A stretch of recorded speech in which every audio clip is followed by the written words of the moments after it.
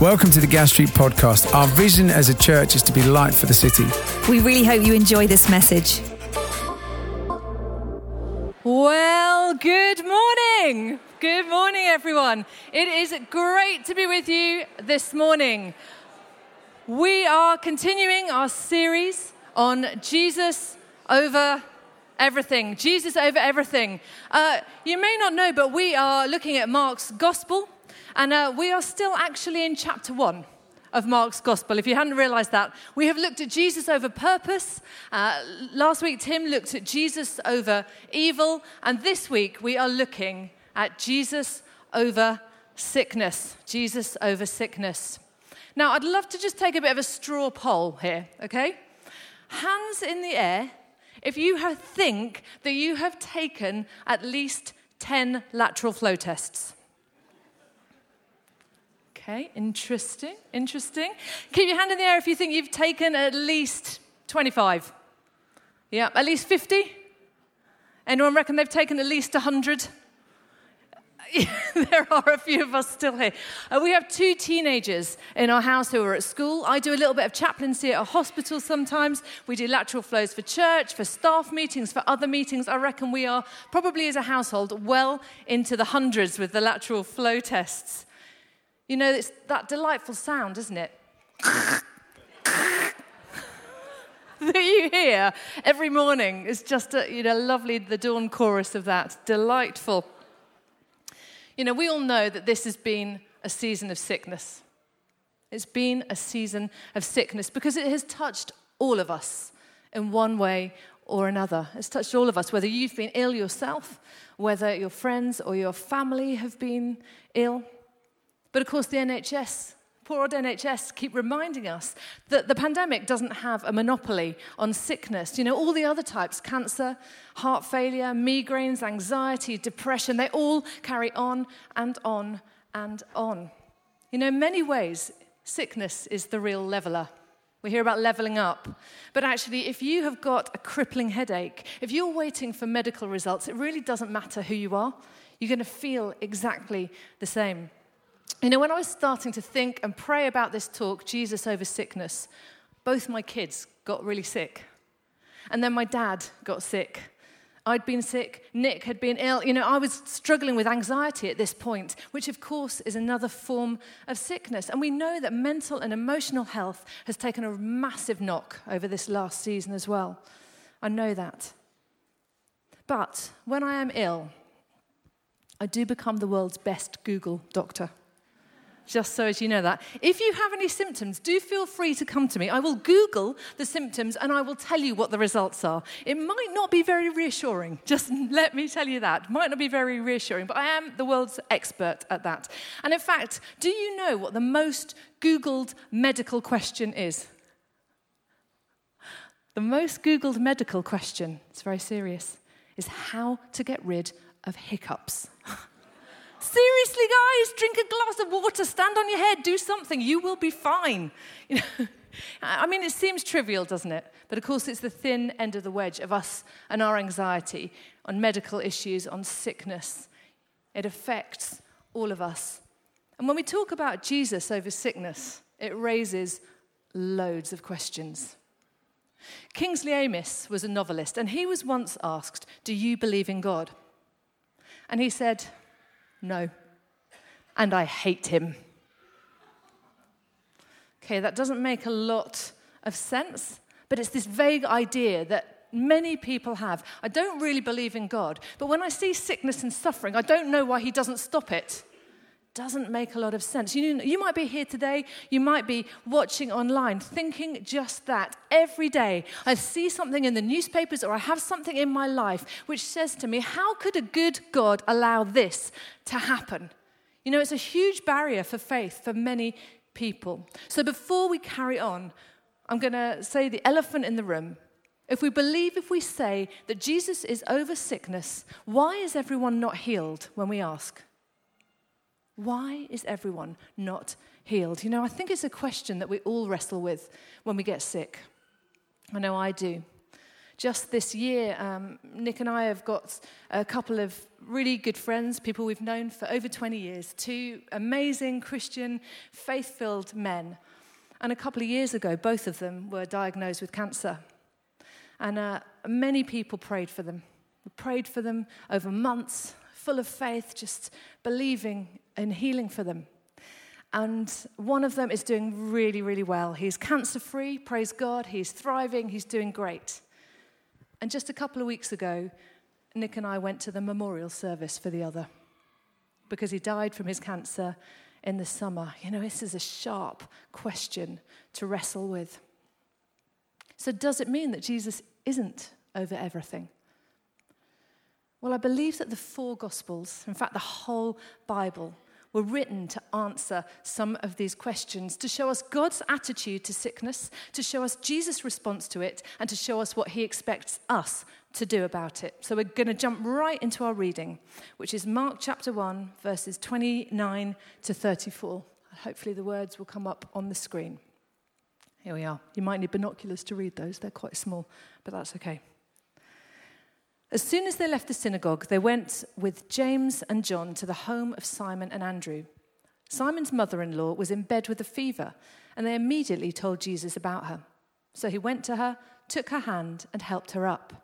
The fever left her, and she began to wait on them. That evening, after sunset, the people brought to Jesus all the sick and demon-possessed.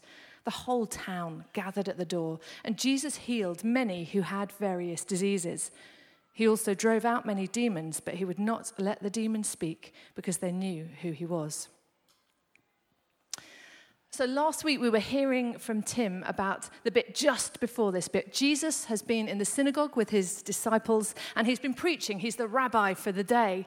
But also what happens is this incredible power encounter where Jesus sets free a man who has been oppressed by an evil spirit. And it is like it's an electric shock goes through the congregation when this happens. Something real happens in front of their eyes, and they become aware for the first time of Jesus' authority over darkness. Jesus' authority over darkness.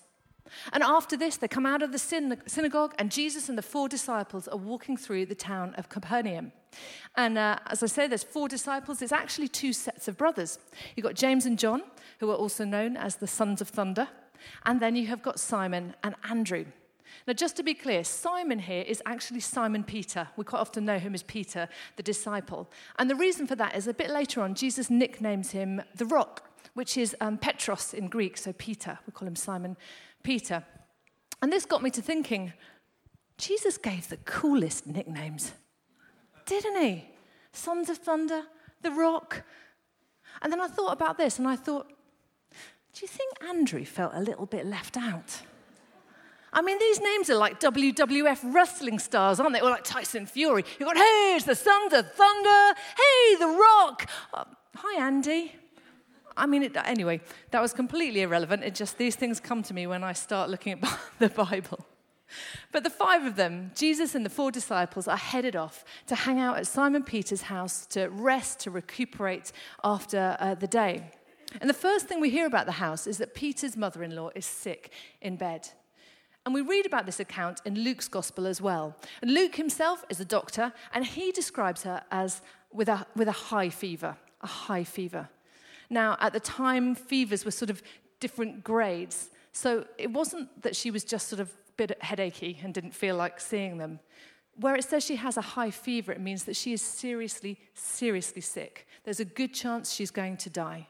She's really, really unwell. And of course, for Peter's mother-in-law, her role in the household would have been to provide, to give hospitality, to welcome, to be there for the family. And she's got the rabbi and some followers coming to the house that day. It's probably quite a big deal. And can you imagine her frustration on top of the sickness, her frustration that she can't do what she is meant to be doing? And we all know something about that in this season, don't we? We've all had things cancelled. It's been a season of loss for many of us. The big things, the little things that we have lost. We understand that with sickness comes frustration. Now, at this point in Mark's gospel, Jesus hasn't healed anyone. He hasn't yet healed anyone. But it's interesting because what has happened in the synagogue just a little bit earlier has raised the expectations of the disciples. They know that something now could happen. They've seen Jesus' authority, so they immediately tell him about her. And what happens next is really simple, but it's really profound. Bearing in mind that a man wouldn't touch a woman who he wasn't related to, and a healthy person wouldn't go near a sick person. It says in verse 31 this: he went to her, took her hand, and helped her up. The fever left her. Went to her, took her hand, helped her up. The fever left her. Completely healed. There's no Shabbat pads behind him. The worship band doesn't pop up and start playing. There's not even any white suits or touch the screen and you will be healed. There is no fuss whatsoever. It is normal. Completely in everyday work. She's totally restored in that moment. Immediately, she's able to get up. The frustration is gone as well. She can do what she is called to do, what she wants to do. Now, let's just pause for a moment. Because who in your life needs that touch from Jesus right now? It might be you. It might be a friend. It might be a family member. Can you imagine Jesus just going into them or coming to you, taking a hand, helping them up? They're healed. That simple. Wow. I'm not trying to raise some kind of false hope here, but I am trying to help us to understand the impact and how profound that moment of healing was. It's a beautiful moment of Jesus' holiness creating wholeness. Jesus' holiness creating wholeness. But of course, in our reading, it is not just for her. It's not just for Peter's mother-in-law. The news gets out. This healing of Peter's mother-in-law unlocks something in the whole town. Now, I just want us to look at this little word here, because Mark mentions that people arrived after sunset. And sometimes there's things in a Bible reading that just go over our heads. We don't think twice about it, but sometimes there's a little bit of significance. And I think there is in these couple of words. It was after sunset that the people came to Jesus. Because you see, we know it was the Sabbath because Jesus has just come from the synagogue. And the Jewish Sabbath runs from Friday evening to Saturday evening. And during that time, the Jewish people are allowed to do no work whatsoever. In fact, they're a kind of religious police monitoring the situation. What is going on? They are watching you. So it's really interesting that the news gets out about Peter's mother-in-law's healing. And there are people around the town thinking, I've got someone who's sick in my household. I really need to get them to Jesus, but I don't know if I'm allowed. It's the Sabbath. Carrying someone through the streets would have constituted work. In fact, healing someone seemed to constitute work as well. They were held back. It's like this heartbreaking thing. People knowing that Jesus is doing something. They want to go to him, but they are being held back. Don't be held back from coming to Jesus if you need something. Don't be held back. Jesus doesn't care about any of this stuff. He has already healed Peter's mother-in-law, bang in the middle of the Sabbath. Doesn't care about it. And in fact, a little bit later on, he heals a man on the Sabbath, and these religious police are basically watching him, and he gets into an awful lot of trouble. It is the moment that triggers them plotting to have him killed, him healing on the Sabbath. But he's already done it. He does it on this day. But when Mark says, after sunset, he's saying the people don't quite get it yet. They don't know who is among them. They don't know that the Sabbath is made for the Son of God, bringing the kingdom of God. But eventually, after sunset, they do come. And it says the whole town, I love that, the whole town comes to Peter's door. But he's thinking, oh my goodness. But they all want to be healed. They want to be set free. And it says that Jesus healed many of various diseases that evening. Now let's just put the story on hold for a second there, because Jesus says he only does what he sees the Father doing. So I want us to zoom out and just look quickly at the bigger picture, because I think there are a couple of things about sickness that I want you to know. In the Bible, at the very beginning, in the Garden of Eden, and at the end, in the holy city that we read about in Revelation, there is no sickness. Sickness does not exist. We know it's introduced in the fall in the form of sin and death. And sickness, along with abuse and hurt and disappointment and brokenness, is part of the effects of sin and death. You know, Tim was talking last week about this great story of good and of evil, how it's kind of written into our bones. And of course, the Christian story is that Jesus' death on the cross defeats this power of sin and death and all of its effects. However, we are still waiting for the time when Jesus will come again, as he promises, to make all things new. So number one, sickness is not meant to exist. It didn't in Eden, it doesn't in Revelation. It's not meant to, but it does right now. And when we pray for healing, I've always found this image the most helpful. I think we've got a little kind of picture to help us. This image of storm clouds over the sea. And the clouds are there, but there are little breaks in the clouds. And if you can see, the light pours in where there are those breaks and the water glitters just underneath it. And when we pray for healing, sometimes it's a little bit like we are standing under one of those light rays and we see immediate healing. It is wonderful. And sometimes when we pray for healing, it's a little bit like we're standing next to the ray of light and we don't see healing at that time. But it doesn't mean that the sunshine is not there above the clouds. You know, we're living in a world, we know that. The storm clouds are dominating right now. But we know the sun is still there because we see the glimpses of glory. We see those little breakthroughs with the light coming down. One day, it says in Revelation, those clouds will clear altogether. We will see the sun fully. That is what we are looking forward to. But for now, we're in this in-between time. Some have called it the now and the not yet. When we know there's victory, we believe in the sun, but we don't see it in all its fullness. But we're going to keep praying because we want to see that light breaking through. I've been doing a little bit of chaplaincy in a hospital in Birmingham.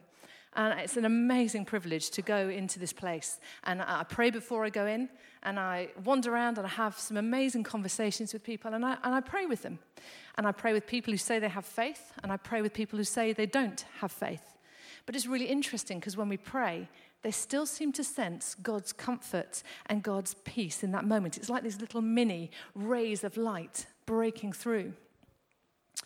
A few weeks ago, I prayed with a young guy in the hospital who's had to have several really serious operations. And he was recovering from one of them, and he caught COVID, and he had to go back into hospital, and the surgery failed, and he's in a really, really tough place right now. He's only 31 years old. He's in a really tough place. And we had a really good conversation. We had a good chat.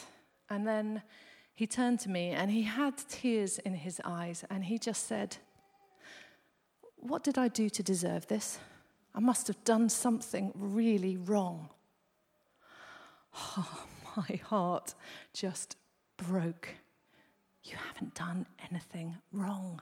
God is not punishing you. He's not angry with you. He hasn't sent this to you. It's not your fault. That is not how it works. You know, guys, if anyone ever says to you, well, everything happens for a reason, no, it doesn't. Sometimes the most awful things happen to the nicest, most wonderful people.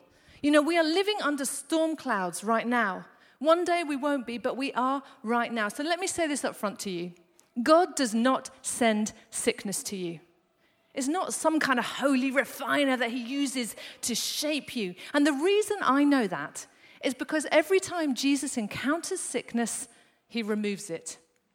To Jesus, sickness is the enemy. It's not some kind of tool in his kit bag to hit people over the head if you're not behaving well. He doesn't use it to punish you. He doesn't send it to teach you a lesson, to squash you. He doesn't send it to give you what you deserve. Because the only thing, the message of the gospel is the only thing God sends to you that you don't deserve is his mercy and his goodness and his forgiveness and his love and his grace. You know, I do know that the New Testament talks about suffering. It talks about it in the letters quite a bit. It talks about enduring suffering. But that sort of suffering is always in the form of persecution. Okay? It's always in the form of being persecuted for following Jesus, for saying you are a Jesus follower. And as we know, for some of us, that might mean that we experience some difficulty or some rejection. And of course, in many places, it's going to have much more serious consequences than that if you step out and follow Jesus and say you are doing that. But while God doesn't send us sickness, God can work through it and in it. You know, he uses those times to speak to us so gently. It's like a mother scooping up a hurt child. And that's an incredible place to be. You know, he says he stores our tears in a bottle, that a bruised reed he won't break, that the valley of weeping will become the place of refreshing. Jesus is with us in those times, and you will know that more than ever. You know, I've found that myself in times of illness. Had a couple of days in hospital when our son was born, went through 2 miscarriages, you know, having asthma attacks, various illnesses. You know, I have never known God speak to me so sweetly and so kindly than in those times. You know, that's the story of the Christian faith. It's like cover to cover. God is with you. He's never going to abandon you. You know, this morning, if you are going through something like that, I want you to know that God is with you and his arms are big enough to hold you. His arms are big enough. That is never in question. So 2 things that our reading has shown us today is that Jesus is willing and that he is able to heal. And through the 4 Gospels, we see 41 instances of Jesus healing. You know, sometimes it's an individual that we read about, and sometimes it's a whole group of people, many people, actually, like in our reading today. And he heals all sorts of diseases and sicknesses. He heals fever, leprosy, paralyzed man, disabled hand, a hemorrhage, deafness, speech impediments, blindness, epilepsy. Men, women, and children were healed. And we read of 3 incidences at least of him bringing someone back after death. And Lazarus has been in the tomb for 4 days when Jesus brings him back to life. You know, Jesus healed people. Jesus healed people. And that was one of the key reasons that people wanted to come and find him. It's one of the reasons they chased him down and that they formed crowds. They wanted healing. You know, he was an amazing teacher. He told great stories. People loved that. But the first and foremost, people wanted healing from him, and they heard that he would heal them. And what they found when they encountered Jesus Christ was the compassionate Son of God living out the promise of God to bring the power of God here and now on earth. And the healing wasn't some kind of added extra onto that. The healing was the message. What a message. You know, when something changes physically, when we see healing, you can bet your bottom dollar that people are going to sit up and listen. And throughout the Gospels, everyone who asks Jesus for healing is given it without exception. If someone asks Jesus for healing, he does it immediately. It's really, really good news. It's really good news in a season of sickness. You know, Jesus is willing and able, but what does that mean for you and me today? Well, Jesus didn't just heal people, but he empowered his followers to do just the same. There's this brilliant bit in Luke 10, and Jesus has his followers. There's the 12 at first, and then there's a wider group of about 70 of them. And he gets them in pairs, and he sends them out. He says, go to all the towns in the area, And I love his instructions. Here we are. This is what he says to do. Eat what is set before you.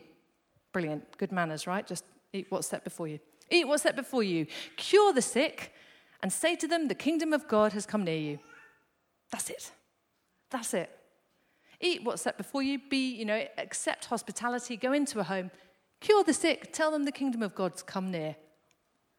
All you have to do. And it's brilliant because in the passage just afterwards, the disciples come back and they are full of joy. I suspect there was a little bit of surprise mixed in there as well, to be honest. It happened. It really happened. We did it. People were healed. It was unbelievable. And there's this beautiful passage with them being really excited. Jesus is really excited about it. It's this whole season of rejoicing. You know, this was the practice of the disciples. It was the practice of the early church. It's been the practice of the church through the ages to tell people about Jesus, the good news of the cross, and to pray for the sick and see them healed. And here's the thing. Jesus saying heal the sick wasn't just a nice suggestion. It was a command. You know, we talk about love your neighbor. It's not a suggestion. It's a command. We hear the words, forgive your enemies. It's not a suggestion. It's a command. Heal the sick. It's not a suggestion. It's a command. You know, it's part of the deal. Healing the sick is not kind of reserved for some super special, all the bells on sort of Christian over there. Jesus made a habit of taking things out of the hands of the experts and giving them to everyone. Everyone gets to play. You know, you might think, well, I don't know how to heal. I can't heal someone. No, that's fine. You can't heal, I can't heal, but Jesus can. All we need to do is step out into obedience and say, okay, I will ask. You're the healer. I will just be obedient. So that is what we are trying to do at Gas Street. It's why we leave space during worship. It's why we pray for people. That's why on Thursday evenings, Insta Live, 9 p.m., we've been particularly going after words of prophecy and healing. Have we seen everything we want? Have we seen everyone healed? No, we haven't. But that's okay. We're just doing our part. We are just being obedient. And you know what? We are consistently seeing God speak to people. We're consistently seeing words about jobs and encouragements with mental health and people's home situations. We are seeing things changed, and we have seen healing. Someone had a word of knowledge they had a sensation of pain in their right shoulder and neck, and they shared that on Insta Live one evening. And a woman responded to it and said, yeah, that's me. It's been terrible. It's been really bad. And we prayed for her. And you know what? The pain went immediately. And she emailed us the next day to say she couldn't sleep the night before. Not because she had pain, but because she didn't. And she kept waking up to check whether it was hurting or not. It wasn't. It was totally gone.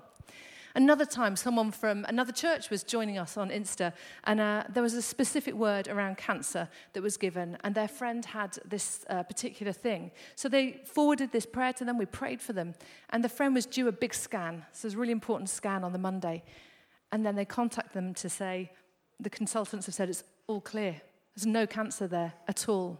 It's amazing.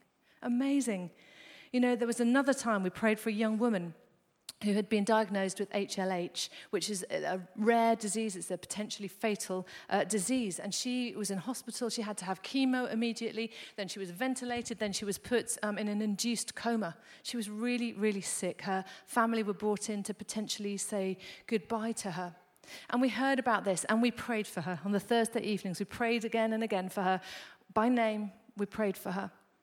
And you know what? There was an incredible turnaround. There was an incredible recovery. They brought her off all the major treatments. She had to learn to eat again, to walk again, but then she was discharged from hospital to completely against the doctor's expectations. It is amazing, you know. On Thursdays, we like to say that we pray for heads, shoulders, knees, and toes, and everything in between, including things like insomnia, which we have also seen healed. You know, Jesus didn't even call healing a miracle. Did you know that? He called it a work. It was a work. It was normal. Just completely normal. You know, Tim was saying last week he's going to be praying for healing. He's just going to go for it. I'm going to be doing the same. You know, maybe you want to think about, okay, this is actually part of the deal. This is what Jesus has told us to do. Maybe I could step into it. Or if you're here, you need healing, you've never asked for it before, consider asking someone to pray with you. If the worship band want to come up now, can I suggest, if you have never seen God heal anyone, that you keep bothering him until you do? You know, you might want to pray for the next, 200 people that you come across that are sick. Give it a go. See if God shows up and heals. He says he will. Matthew 7 says, ask, seek, knock. But the sense of it is keep asking, keep seeking, keep knocking. That is what we are going to do at Gas Street. We are going to keep doing this because we've been commanded to. Because you know what? Sickness isn't meant to exist. It doesn't in God's kingdom. It doesn't exist. Number 2, Jesus healed many people, and there were signs of the kingdom breaking in. And number 3, Jesus commands his followers to do the same. Nick and Cookie, why don't you come up, because we're going to pray for people right now. But at the very end of Mark's Gospel, we're still in chapter 1, guys, at the moment, but at the very end of Mark's Gospel, we hear Jesus' final words to his disciples. And he's talking to them about the signs that are going to accompany believers, all believers, not just the initial ones right at the beginning, but all believers. There are these signs that are going to accompany them. And the very final thing he says in Mark's Gospel in chapter 16, verse 18 is, they will lay their hands on the sick and they will recover. They will lay their hands on the sick and they will recover. So that is what we're going to do now. Thanks for listening. To hear more messages like this one, make sure you subscribe so you don't miss out. If you want to find out more, visit our website, gasstreet.org, or follow us on Instagram at Gas Street Church.